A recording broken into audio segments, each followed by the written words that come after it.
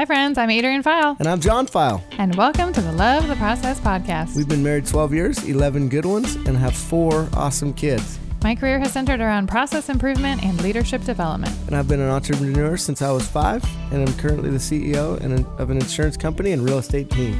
We are working to become better versions of ourselves every day, and we invite you to join us as we share our journey and the lessons we have learned in life, business, and figuring out how to love the process to becoming great. Let's go. Woohoo! It's good to be here. How's it going, friends? We missed you. Yeah. We had a brief, a little short one of just me last week, and we missed John. Yeah, it's good to be back. We're hopeful that you, if you've had a chance to listen to our marriage Q&As with Tyler Hansen, those have been well received, and we've got a lot of feedback on those, and keep that coming. And we're excited to be with you today to kind of dive into, I think an area that's so often in marriages and in our worlds that is really hard to put our finger on, and that is the idea of the power of denial. Yeah, rationalization and the power of denial. And not the river in Egypt, but denial. Dad jokes. Hashtag. Yep. Hashtag dad jokes. Dad jokes. and really this idea that, sometimes we don't know what we don't know.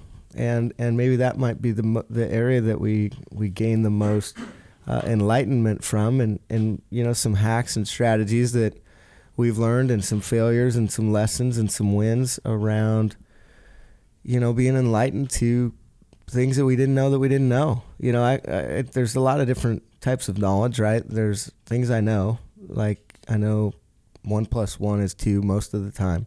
I know, and I say most of the time because again, it's still a conclusion that's made. I know, where I know geographically the city that I'm located in. I know certain things. I know when something is a certain color by validation. Sometimes I know, somebody's name, I know what street I'm on, etc. Then there's things that I don't know. And I know that I don't know. I know that I don't know Greek. I know that I don't know somebody's name when I run into them. There's certain times where it's like, I know that I don't know. And then there's certain areas where it's like, I don't know that I don't know, right? That I have this sense, I'm going through the world. It's kind of like when you're on a plane, just imagine yourself in the prairies, and you're running along and it looks good, and you're looking out there and everything is good in your world. And everybody's probably had one of these in their life where it's like you think something is the way it is until whammy, you discover it's different. And in that scenario, the discovery process hopefully is not gravity, right? Because gravity will act on me if I run off the cliff. Hopefully at the last minute, I go, oh, crap. This is not a level ground all the way across to that pretty view across the way when my eyes are fixated on it or whatever. So that's the area that we're trying to discover, those things that we don't know. And a lot of times I think they're held in our subconscious, etc. I'm going to read from dictionary.com. The definition of denial. There's several of them. An assertion that something said, believed, alleged, etc. is false. Refusal to believe a doctrine, theory, or the like. Disbelief in the existence or reality of a thing. The refusal to satisfy a claim, request, desire, etc., or the refusal of a person making it. Refusal to recognize or acknowledge a disowning or disavowal. That's good. So let's go back to the first one or two. An assertion that something said, believed, alleged, etc. is false.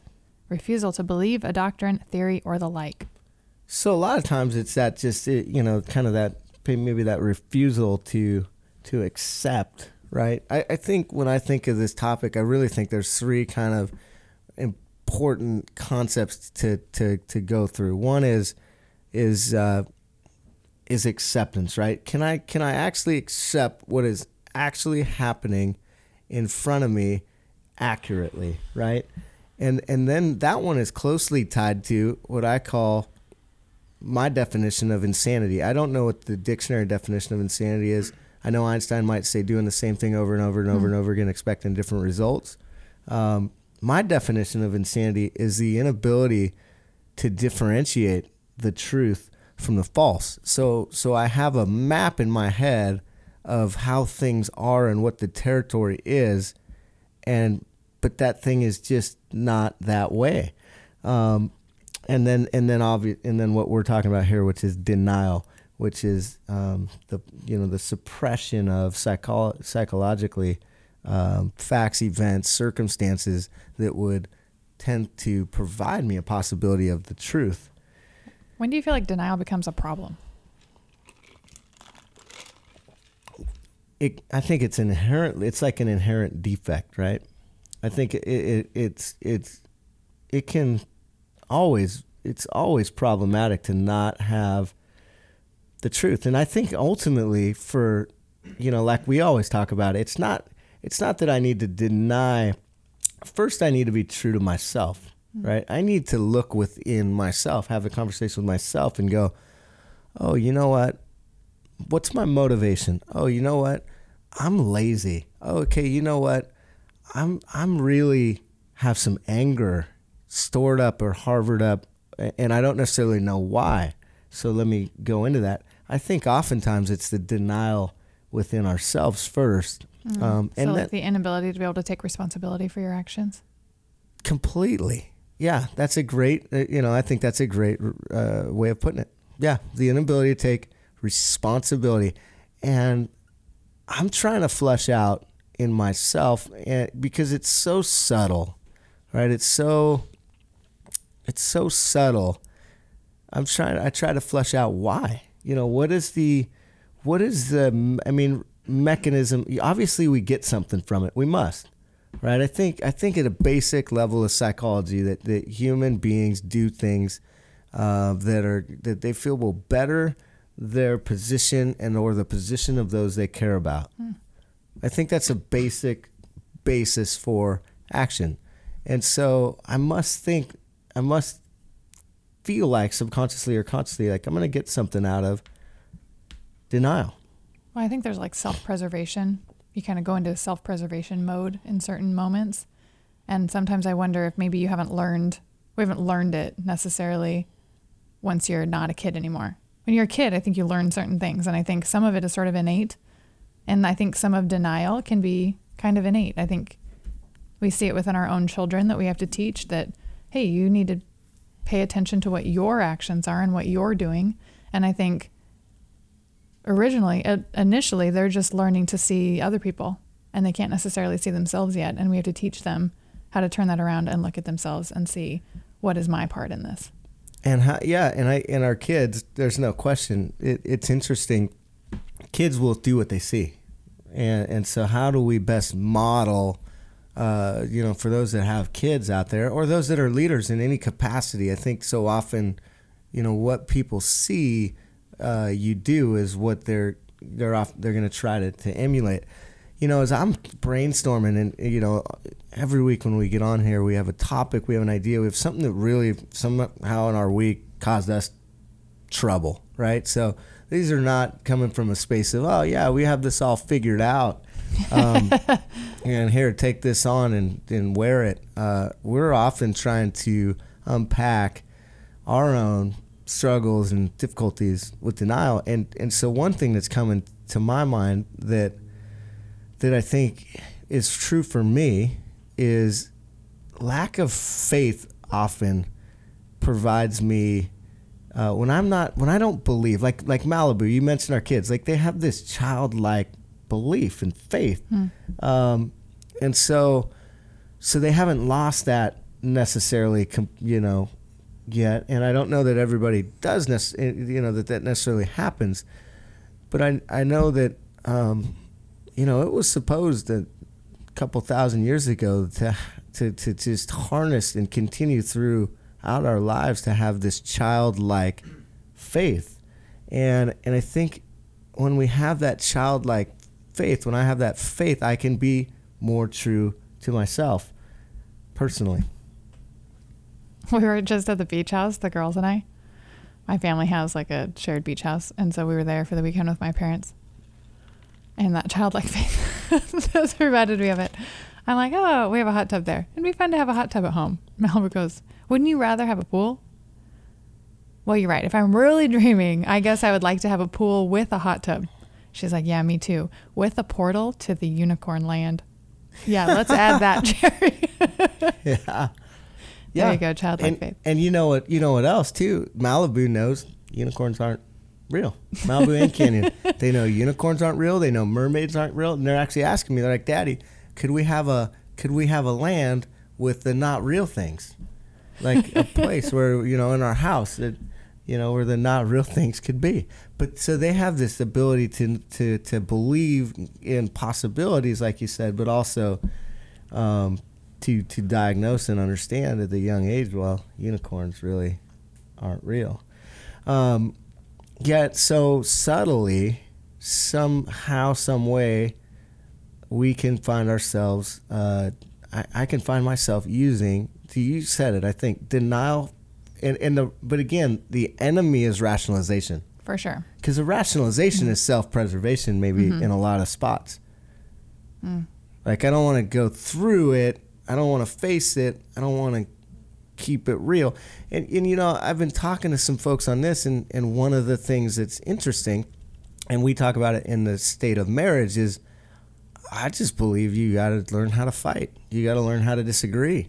You got to learn how to argue and get through those, because in that, oftentimes comes the truth. If you're looking at a team concept, earlier today I was with a guy who's been involved in a lot of team stuff, both, especially at the University of Washington, and and he puts on a bunch of camps with teams and sports, and we just saw Virginia win it all yesterday after losing one of the most epic games ever the year before. And one of the number one dysfunctions of a team, and I've mentioned this book, I believe, before, but I would mention it again, which is The 5 Dysfunctions of a Team by Patrick Lencioni, if I haven't mentioned it. And he studied a lot of organizational development and what works and what doesn't. And one of the number one downfalls of a team is the inability to face conflict, fear of conflict. And the reason why that causes teams so much difficulty is because if they can't face conflict, they can't get to the truth. So they're living in this denial, this self-preservation kind of world, and then they can't get to the right answers more effectively. Some of the greatest boardrooms across America, in corporate America, have some of the most animated discussions, but they're arguing toward one straightforward goal, which is to find the truth, to find the right answer. And then once you land on something, you test it. And then you get to find out, is this a horizon, or am I going to fall off the cliff? And then you get to learn from whatever you test based on those discussions. And so often people whatever it is, and so we got to look back and go, well, why is it that I want to preserve myself by denying this instead of facing this, especially within myself? Well, I feel like it's hard. I feel like it's a thin line between admitting to not getting it done and turning it into like a self-deprecation. Like, crap, you're not getting it done.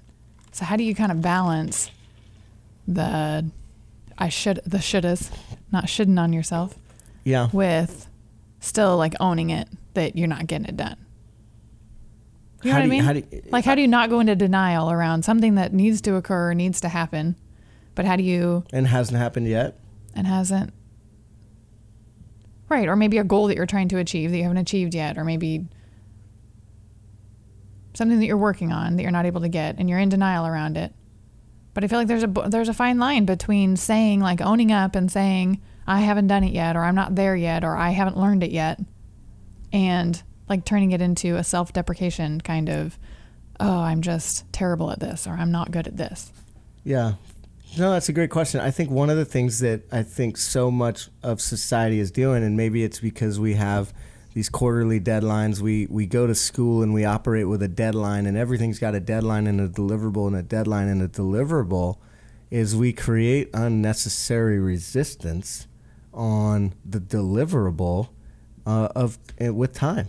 And so what if, I throw this out there often, what if you took the time element of a goal? And I mean, we have developed these major goal setting metrics that are causing possibly a lot of depression in America, possibly causing a lot of anxiety in America, possibly causing a lot of health issues in America, possibly causing a lot of stress in America.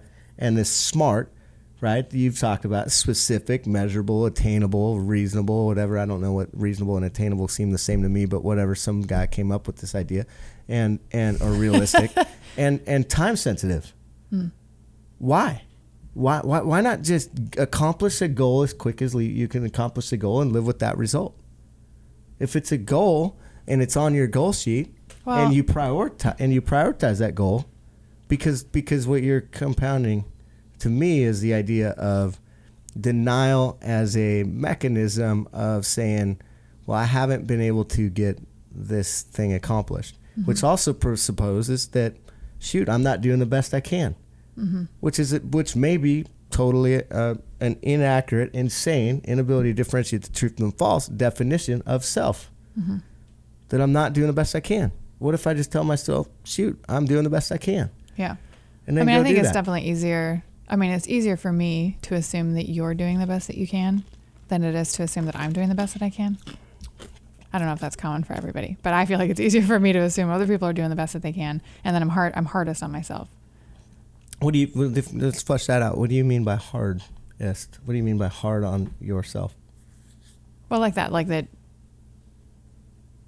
this whole idea of self-deprecation, that I think it's easier. I find that it's a fine line between, and so you're saying like this time bound, I think it's a fine line for me between like it's going into a self-deprecation and like just being unkind to myself, being less graceful with myself than I would be with somebody else, versus just owning up to the fact that I have set something that I would like to do and I haven't accomplished or moved forward on any of it.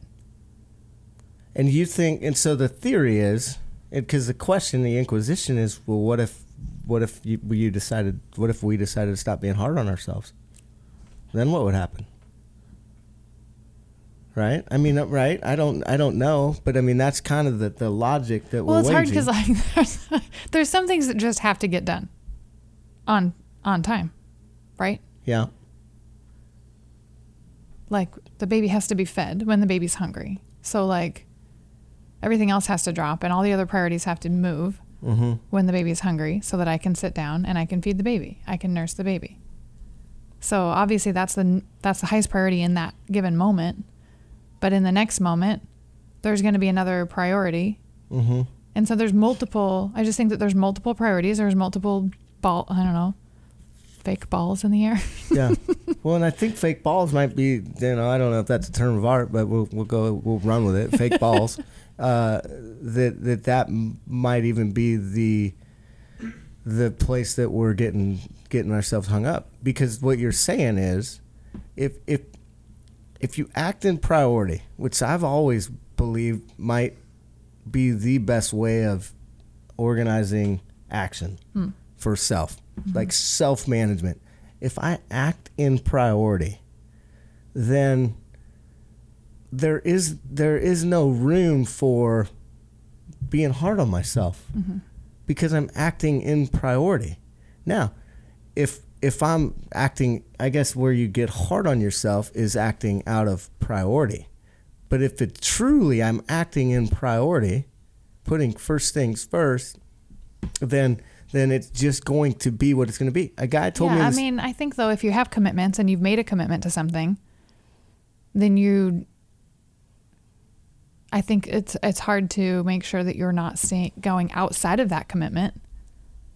So then we're lending ourselves to, now we're taking this tangent to some degree, but I think it's a really good one, because I think that a lot of people probably really relate to what you're saying, and I do from time to time as well, probably less hard on myself maybe per se than you are. I think to some degree, I think you really, really pride excellence, which is awesome. But the question I'm begging is like, well, what if you didn't? I mean, what if you didn't? There's a story a guy told me today. He said, and he's talking about priorities. And, actually, let's go back. I'll tell the story in a second. But let's go back to commitments.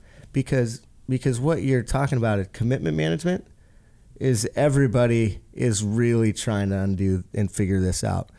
Because everybody can get at us with the access to telephones and email. Mm-hmm. And so we end up in space where, just like today, we were supposed to podcast at 4:30?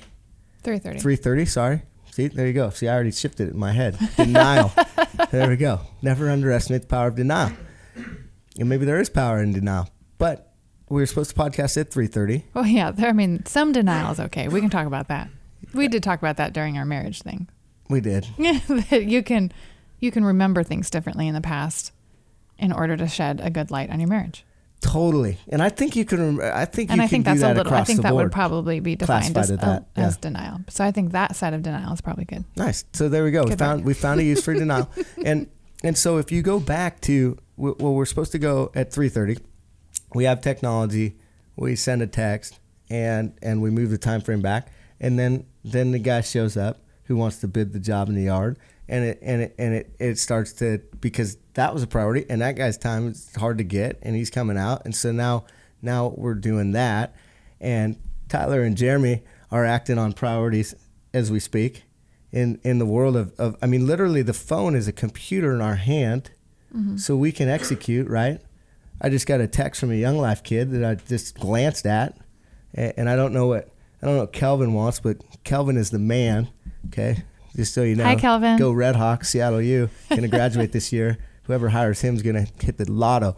But at the end of the day, it's like commitment management becomes a task in and of itself, because really the integrity starts to get thrown off when I don't manage those commitments effectively. Now, I learned one of the greatest lessons in this by a good friend of mine, Billy Tormey, and he was coming to our advisory board meeting, and it was probably at 6:30. I don't remember what day. It was a while ago, and he called me at 5:30, and he said, Johnny, Katie's got to fly really early tomorrow, and I just want to spend some time with her before she flies out.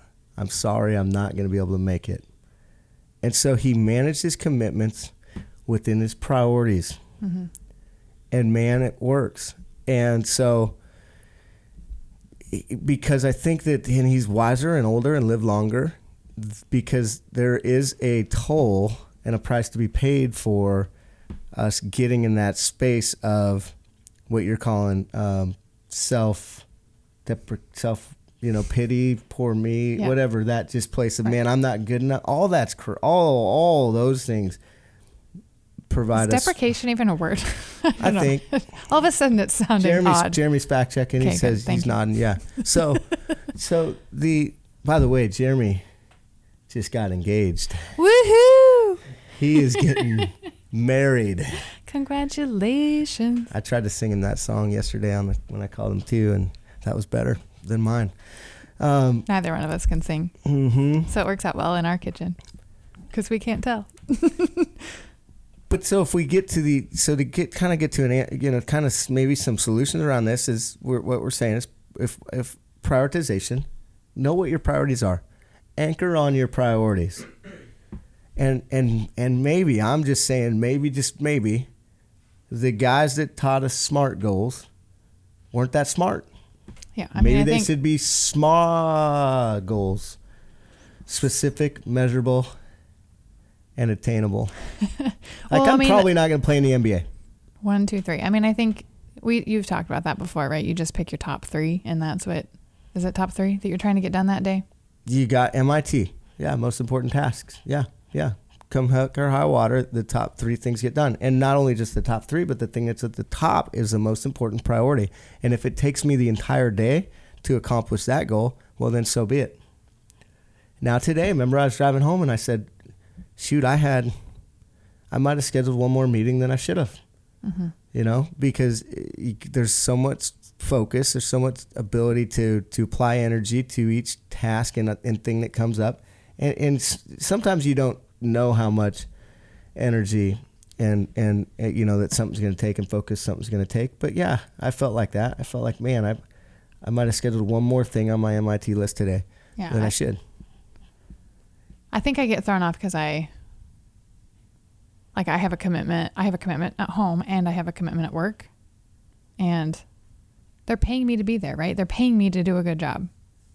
And so when something at home pulls me away from being able to do a good job there, it feels outside of my integrity because I want to do a good job. Of course. So Peter Drucker writes a great book called The Effective Executive, and in those spaces where you feel that integrity pull, you look in what you can do to bring that back into a line and or get it, what you do or what people on our team do is the same thing. You find a way to get it done. Mm-hmm. You find a way to get it done. And so but you're acting within your priorities. And now sometimes you might lose a little sleep, right? You might have to wake up a little earlier than you would like to. You might have to, put off something else in the short term to get it accomplished. But that's what you do. To your point, I love one of the lines Peter Drucker said about time blocking and priorities. And he felt that his killing zone for his effectiveness was like 7 a.m. to 7 a.m. to 11. I want to say 7 to 11. And so he said his secretary had, they call through then and get to you that way. And nowadays you're so accessible, which makes this, I think, more of a challenge. And maybe to some degree, we're a little less effective in accomplishing things without, having commitments overlap. But he said, two people are able to get through to me in 7 to 11. He said, my wife and the President of the United States. And he said, the president doesn't call very often. And my wife knows better.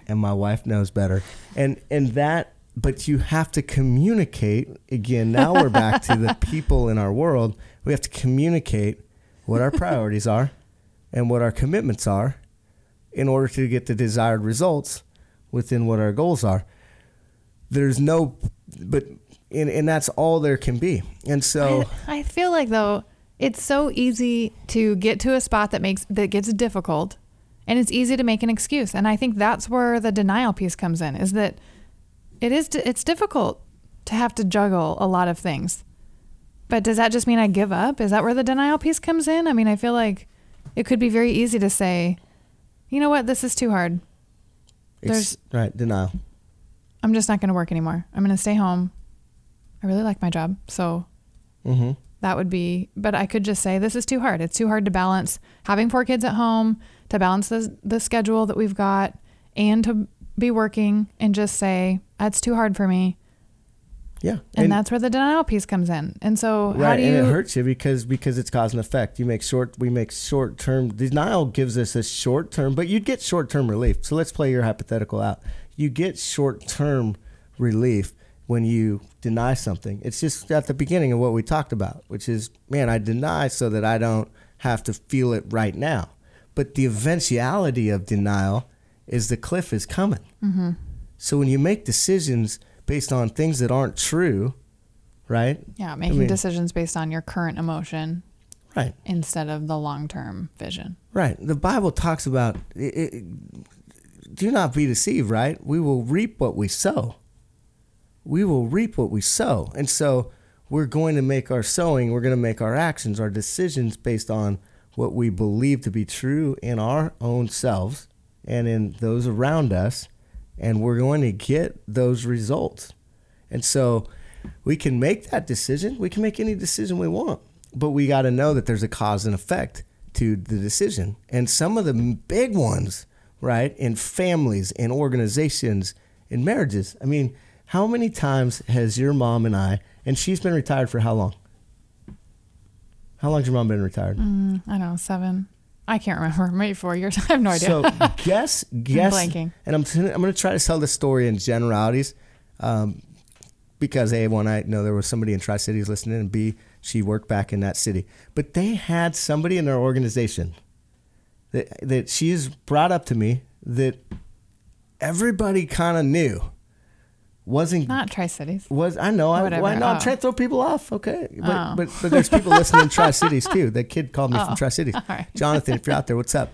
And so, but she has probably brought up the story 100 times about somebody in our organization that leadership had denial about the fact that, and they continued to stay in the organization. And so, was there cause and effect to those leadership choices? Mm-hmm. They lost phenomenal people. Mm-hmm. Your mom retired earlier than she probably would have, maybe. And so the reality is, now she had the choice. Sometimes the cause and effect is, man, there's collateral damage to people left in the organization because they're in denial too. They're like, well, I don't have a choice. And so it is a powerful thing when all things become real. That's the thing about this is there's certain, it's not like it's really that complete, I guess, kind of delusion, if you will, to things that are factual, that are placed before us, that should cause us to really take a look. And yet we go, I'm good there. Because oftentimes, I think addiction is this way for sure.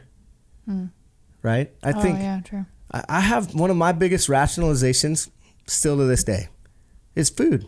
Everybody's on the food kick. I'm going to eat the food. I'm going to eat the healthy food, the good food. You know what? If bacon was a vegetable, I'd be a vegetarian. Okay? I feel like my rationalization is this. Food makes me feel better sometimes. And so... Not food. Bad food makes you feel better. Yeah. Crappy food that you would define as crappy makes me feel better. That bowl of ice cream that I ate last night with Johnny and Adriana made me feel better. And so I feel like, I don't know. I'm I've not gone seen somebody, but ADD probably, right? Maybe, shoot, I don't know. From time to time I can go, well, shoot, I'm a little depressed or I feel a little down or whatever. You know what? When I eat ice cream, I am good to go. And so I deny the idea that ice cream is bad for me. And you know what? If I continue to deny that ice cream is bad for me, it will catch up to me. And then it all comes in. It's like cigarettes. I mean, if we can go to the nth degree in this in terms of health, it's real easy to see. I can say, well, I don't feel like working out. Or I could say, well, man, I've worked out a lot this week. But really one of the biggest denials and rationalization that kills me, and I do this, is when I break appointments to myself. There's no more important appointment on my schedule than an appointment with myself. Yeah. Because I made it so that I could be the most effective that I could be. Mm-hmm. And then it's like, I went to the gym yesterday. It's all good. Skip a day. Crazy. And I do this. And I try to get better at it. So I think just being mindful and being aware. We've talked about awareness, acceptance, and action. Yeah. We got to be aware. The science of achievement, Tony Robbins talks about, awareness is so stinking important. So how do I get to situations where I can be aware? You know what the guy told me today? He said, pray on your face. I'm like, pray on my face? Sounds painful. Like for your hands in your? Yeah, just go all in. Just get into praying on your face. Not on your knees, on your face. I'm like, on my face. Yes, on my face. That's where I got the answers from God. That's where I got the truth. And that's where, when the truth came upon me, it set me free. And since then, I have run free of the things that I didn't even know that I didn't know. That was the answer. So shoot, I got the answer earlier today. Pray on my face. Pray our faces off. That might be and now we're back to faith. I cannot allude with any good conscience on this podcast that the element and the ingredient in what's going to deliver us from all the things that are ailing us is faith. And if you want a book on that, The Power of Positive Thinking by Norman Peale is awesome. If you're not going to read the Bible, that's a great one. But it's going to come through faith. It's going to come through the belief because if I could do it, I would do it. Yeah. So I have to have I don't have the power, right? And that's why I deny. That's why I eat ice cream. Because ice cream gives me the power for short term. Cigarettes get a hold of us, and man, at first they made me feel cool, and I looked at, really I bought into some marketing, and I see something, I'm like, oh man, that's cool. People start buying stuff. It's slow and it's insidious. Mm-hmm. And it's killing us from the inside out. Denial. The inability to face the truth. By definition, the inability to differentiate the truth from the false. We're insane, and then we deny. And the compounding nature of insanity and denial, it leaves city councils like the city of Seattle voting 9-0, and then 2 weeks later voting 9-0 the other way. On the same issue. Nothing's changed. Just a little pressure. How's it not 5-4 or 4-6-3? It's like group denial. It's like group think on steroids down there. It's nuts. Like somebody should go, no, you know what? On one of those two decisions, we don't know which one was right, but on one of those two decisions, somebody should be standing up going, no, I'm not voting for that. If you're willing to take a decision, go 9-0 and then go 9-0 again 2 weeks later the other direction. Okay, so if you're saying that part of denial is not knowing what you don't know, mm-hmm. not recognizing something, but you don't know. You don't know what you don't know, right? Mm-hmm. So how do you find out what you don't know? You got to take stock. You got to start writing stuff down. Here's my opinion. You got to journal. You got to take a pen and you got to take a paper and you got to journal. And then you got to be willing. It's these old school things that people do in companies because companies like to win. And so they do things that are smart so that their people can be more aware of their behavior and how that affects other people. They do like a 360 review, right? Mm-hmm. Where it's like, hey, ask my boss, hey, can you give me some feedback? I had a team member just today. She asked me for feedback. Awesome. Mm-hmm. I feel like this. And what do you see? Ask my kids. What do you see? I feel like document anytime something in your gut's not feeling right. Like those are good times to journal. It's just like write down what's off with my gut if I don't feel. That's really good. I don't mean your gut like eating too much ice cream. Well, that might be something to write about too. That's a really good idea. And actually, I know it's crazy. I carry these little moleskin things around, and I've filled them up year after year after year, and half the time they just go and, I'll look through them once a quarter, and I'll look for something actionable or whatever, but really it's the mechanism of writing with a pen and onto paper. And so we may have mechanized ourselves out of some of these possibilities because I want to take out my phone and I want to make a note of it. Nice thing about doing it that way is I can search it and find it easier. That's my rationalization. But I don't know if it's giving me the same exact power or as much power as the old journals used to. I was just reading a journal of George Bush's journal before he died, when Barbara was dying.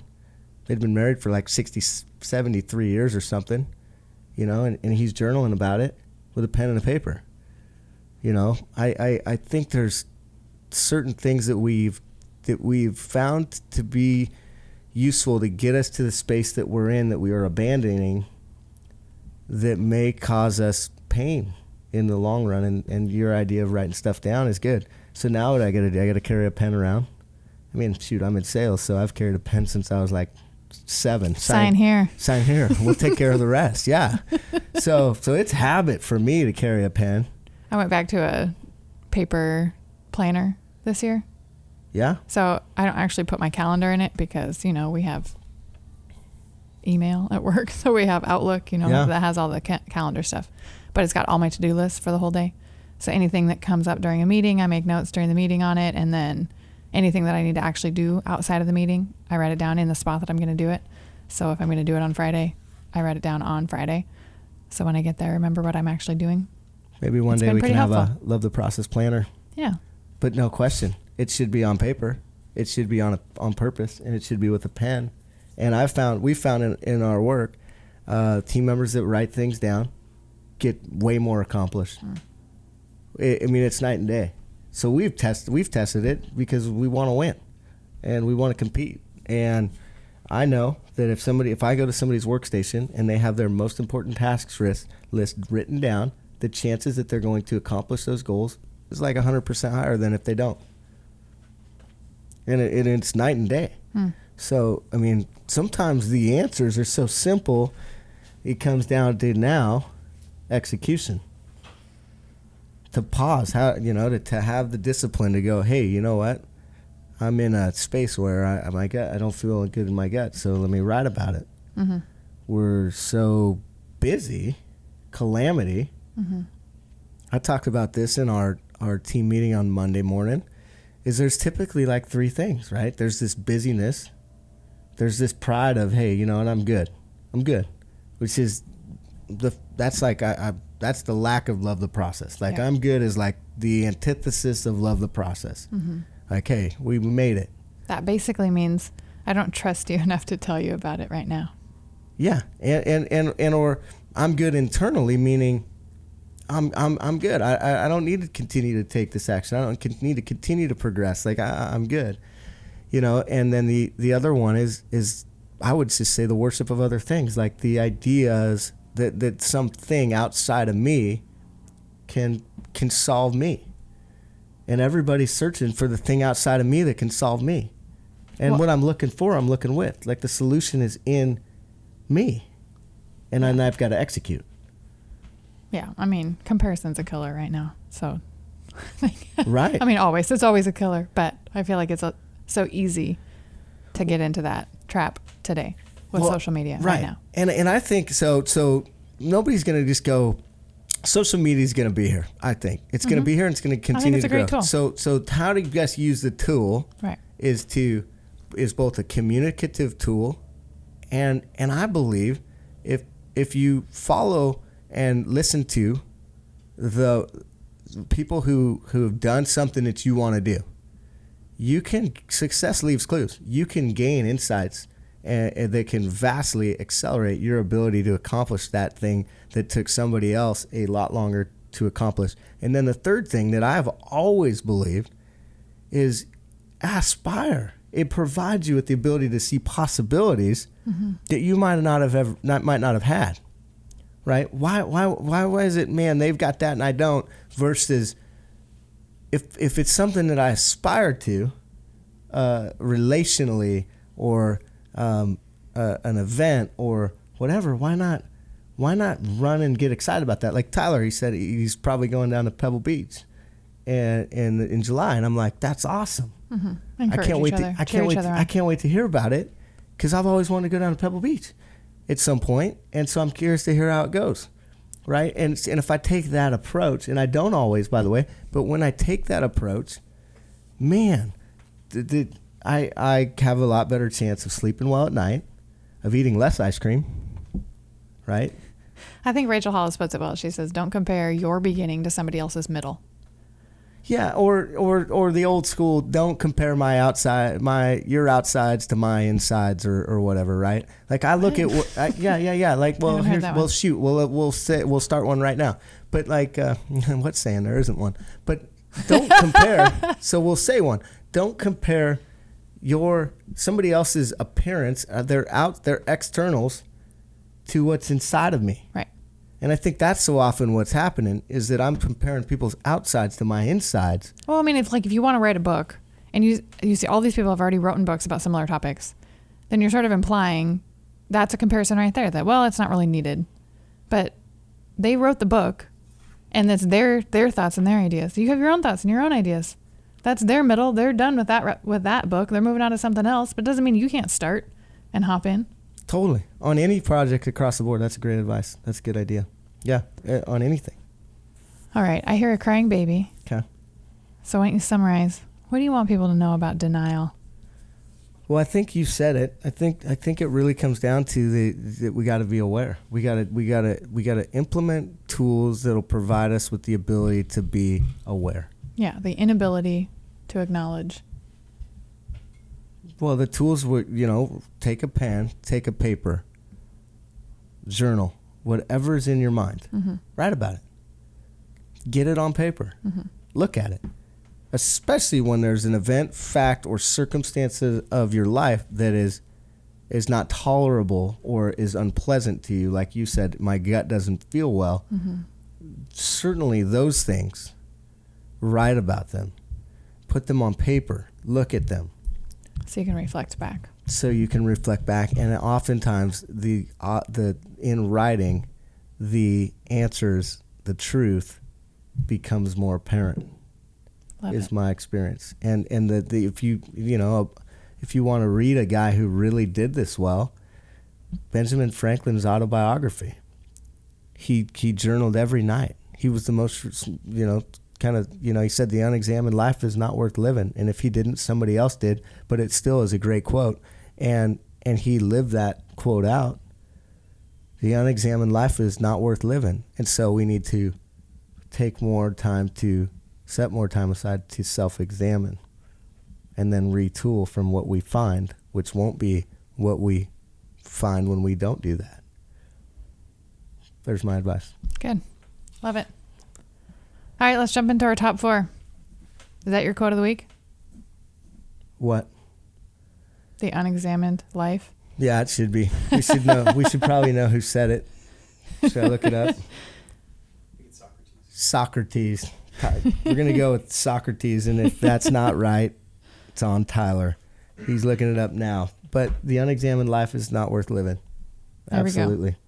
Quote of the week. Came through right at the end. Good job. All right, kid quote of the week. This one comes from Ollie. She was hanging out with my mom. She's 3. She's 3. She was outside. And my mom was looking at our garden bed that's not planted. And she was looking at it, and Olive said something about, my mom said, "Oh, this is a nice garden." And Ollie said, "Not yet." And my mom said, "Well, yeah, not yet. We have to get it planted." And then Olive says, "But on the bright side." And she had nothing to say at the end. She just must have heard that somewhere. On the bright side. So that's what I'm thinking. But on the bright side. That's good. You can fill in your own blank. That's good. That's awesome. So what are you loving? Okay, I am loving, it's going to sound a little woo-woo. I'm loving my jade roller. I got this jade roller for like $6 on Amazon. I don't even know about this, so I'm excited to hear. It sits on the counter. It sits on the windowsill because it keeps it colder in the bathroom. You probably have seen it. You probably haven't even noticed it, actually. But so it's this jade roller. The way he's looking at me is making me giggle. You roll your face. It's like this cold piece of jade. Jade stays cold. So it feels really good because you like roll it on your face, and it's supposed to help with lymphatic drainage. Sounds fancy. You roll it in these certain ways. And it actually feels really good. I don't know if it actually does anything. It is supposed to help with lymphatic drainage. So there's that. But it just feels good in the morning, and I've really been enjoying it. This little routine. That's awesome. What are you loving? I'm loving that the boat started. Oh, yeah. So good work. You got it fixed? We go out to the boat. We're going to go to the Huskies softball game. Everybody's ready to go. Turn the key. Click, click, click. Darn it. Already paid the tickets. Frankly, I'm glad it was a softball game and not a baseball game. Softball costs less money. And so I'm like, shoot, must need a new battery. And I go get a new, and it is an old battery, and Johnny jinxed it, really. He's like, oh, the battery, you're probably going to need a new battery. And so I go get a new battery. I throw it in. I'm excited. We're still going to make the game. Going to be like the second inning when we get there. Click, click, click. So then I think it might be the starter solenoid, and so I go down to O'Reilly's, and first I YouTube it like any good guy trying to fix something. You YouTube it, and YouTube's got, listen, Google and YouTube, it's an amazing time to be alive. Amazing. On the bright side, it is an amazing time to be alive. And so I find out this idea, and so I get the new starter solenoid in, and then I run the battery down, leaving the key on. So now I need to go get the battery charged. It's a brand new battery. So I take it to my uncle's because we don't have a charger here. He sits it on the charger. I get back from my work trip, throw it in the boat, tap a little bit on the starter just in case it's that starter solenoid. Boom, it fires up, and I'm like, man, I better take it for a spin because it hasn't fired up in like 2 weeks. So I take it for a spin, and I make sure I don't turn it off, and I come back, and then I park the boat, turn it off, and then turn it back on. And so I'm pretty excited about that. That's awesome. It's an older, it's not fancy. It's a No. nice. I've driven some of the most fun vehicles that are not fancy, and not intentionally necessarily, but I think somewhat this idea of what Adrian's talking about, like I just don't want to get, I don't want to get attached to shiny things. But now I'm talking about a boat, and I was in Haiti, and they wouldn't even know what to do if they saw a boat. So, maybe it's all relative anyway. It is all relative. Yeah. Yeah. So. What are you learning? Maybe that's denial right there. Maybe. Mm-hmm. I am learning. Well, I'm reading a couple books. I'm reading The Power of Positive Thinking again, Norman Peale. I mentioned that earlier. I think in there, I think I'm really learning that I've got to be mindful to the way in which I attach stories to people, places, and things. I think that I want to, and it takes discipline to fully believe that regardless of the past, the future is spotless. Regardless of the past, the future is spotless. I would say that is what I'm learning. That today is the day, right? That all, regardless of past, the future is spotless. That pertains to people, pertains to situations, it pertains to organizations, it pertains to the city of Seattle that I just ran under the bus with their city council a little bit ago. It pertains to Marriages. the Seattle Mariners. Pertains to marriages. By the way, that for the record, I want the Mariners, I want the Seattle Mariners to be my pallbearers so that they can let me down one last time. Yeah. Just maybe. That's so awesome. Yeah, 10-2. Yeah. Get the party started, man. Facebook, we're so here. Here's the deal, Seattle, and this is my last rant, and then we got to shut it down. I'm telling you, and I've said it forever, and I think they might have finally canceled this King's Court happy crap that we've run forever. I don't think so. I think I saw someone post in the King's Court just the other day. That's just crazy. Tyler's like, yep, they still got it. Okay. Felix gives up 3 hits in a row, has his hat on sideways, like he should just wear it backwards. I don't know why he even puts it on when he doesn't wear it forward. And I understand, talk about denial, his idea, and I hope I don't offend anybody here, but God bless you. I love you. You can shut this thing off. He's like, well, my grandpa used to wear his hat sideways in the field, so I wear it out of homage for my grandpa.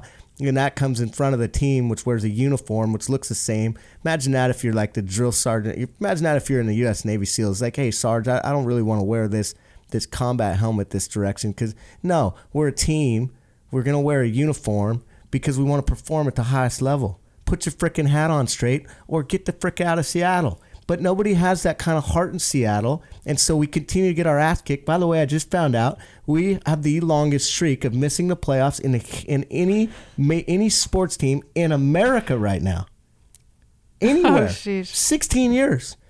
The Browns have made the playoffs before the frickin' Mariners. 16, that's how bad that's your it lucky is. number. It is. So maybe we'll win the World Series. That's why because I believe all things are possible, I put $10 on the Mariners at 80-1 in the Frontier in Vegas 2 weeks ago when I was down there for March Madness. So To pay $8,800.